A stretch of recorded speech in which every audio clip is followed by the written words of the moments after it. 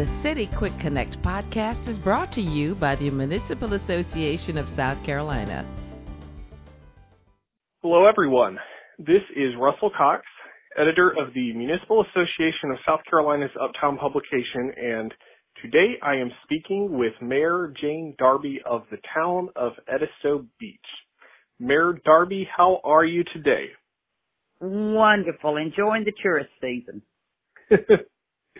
Glad to hear. We are going to be talking in this podcast about the Edisto Beach Water Improvement Project, which won one of the Municipal Association's 2020 Achievement Awards. As I understand it, with this project, the town aimed to reduce the minerals in its water supply for this new water treatment plant. So, Mayor, can you tell us about the needs that led the town to pursue this project? Certainly, Russell. As you have already mentioned, there were minerals that exceeded what was a safe level for human consumption. So the first problem was water quality. And we felt like that not only was it detrimental to your health, but it also was corrosive to everything in your home. And people had to actually go to the one water station and haul any water for human consumption. The second reason was water quantity.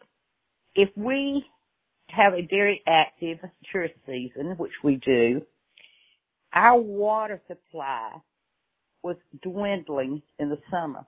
Sometimes we would exceed the capacity of the water tower 2 or 3 times. And if there was a fire at the same time, we had to manually override the SCADA system so that we had enough water pressure to fight a fire and provide for our residents. The final thing was the really motivating factor was we had several wells that were gradually declining in quantity of water.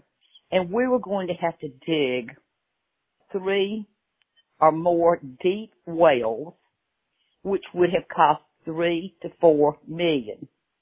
We were able to secure funding and a price of $7.2 million in order to correct all problems with the water system. So in that respect, it was kind of a no-brainer.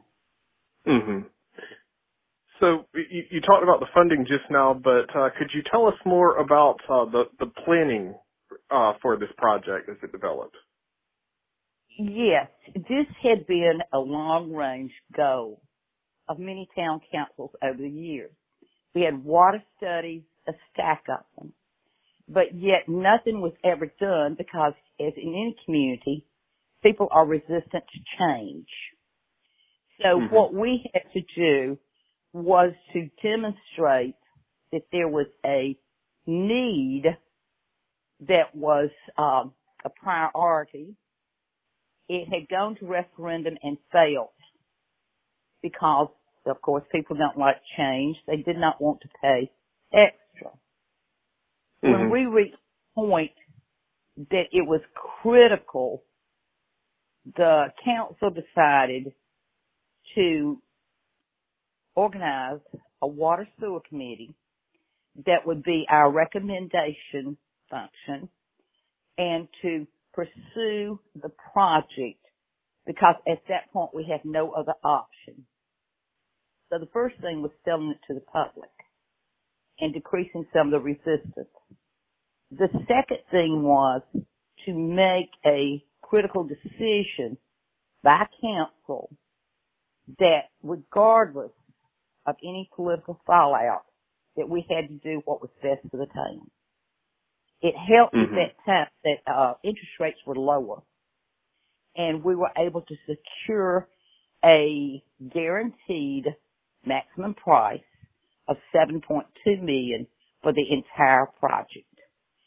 So at that point, we felt like we had no other choice. So as the project got underway and with everything that's happened since, how would you say the project has met the goals you had from at the beginning? We were very careful to work toward those goals that we had set for ourselves. So one of the first things was you plan for the future. You do not underbuild. So we added a third skid so that at different times of the year we were able to supply all the quantity of water that we needed, regardless of fire or population. The second thing we added was an additional storage capacity in the form of a clear well underneath the plant, the water plant. This allowed 300,000 extra gallons. So in the summer, we met capacity. In the winter, we were able to operate only one skid. We decreased our well need from 6 to 3 deep wells. So in that respect, it was great. We got back our evaluation of the water that was well within all federal and state guidelines, which was a bonus that we thought we would be close, but to actually meet it or go under it was wonderful. We were able then to do a blend of water because, pure reverse osmosis water has no taste. It's almost chalky. So what we did was a 15 to 85% blend of the regular water and the reverse osmosis water, which has been the ideal situation.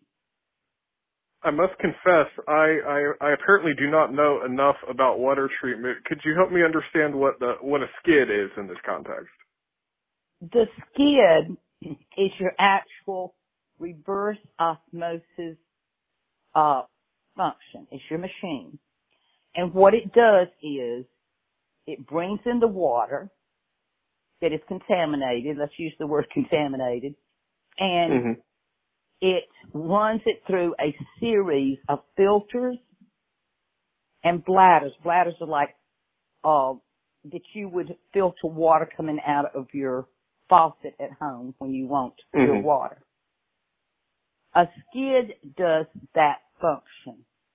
You put in the number of skids according to the capacity that you need so that you can run one for a minimal amount of water, or you can run 2, you can run 3, or you can alternate them. Okay. Moving forward, I would ask, are there future plans for water infrastructure now that you're at this point? We have plans for the future.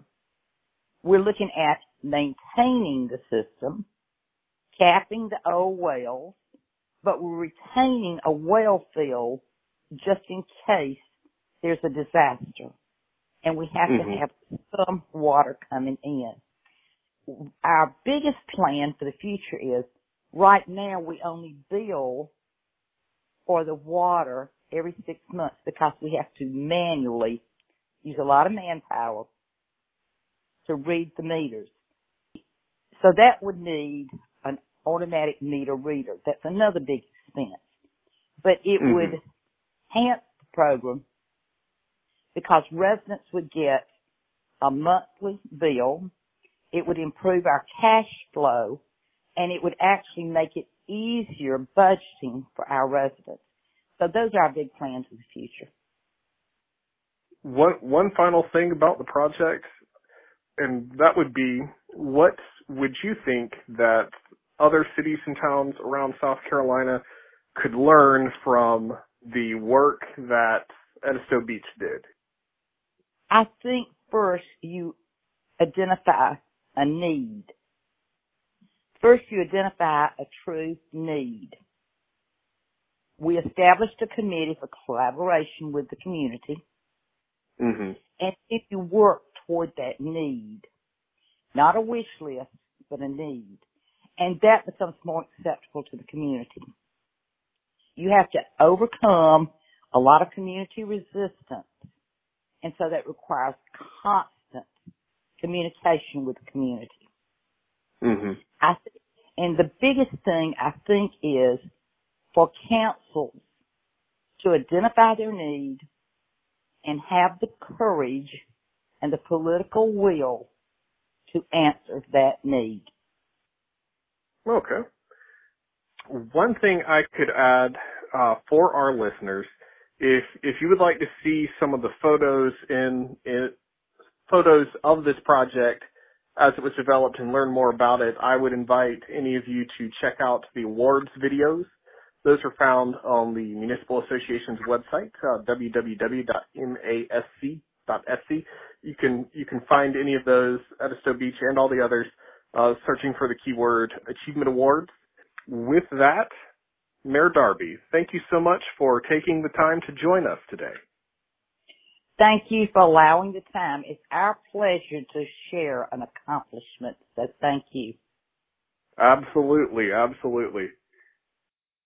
The City Quick Connect podcast is one of several ways the Municipal Association keeps you informed of the opportunities and issues impacting South Carolina cities and towns.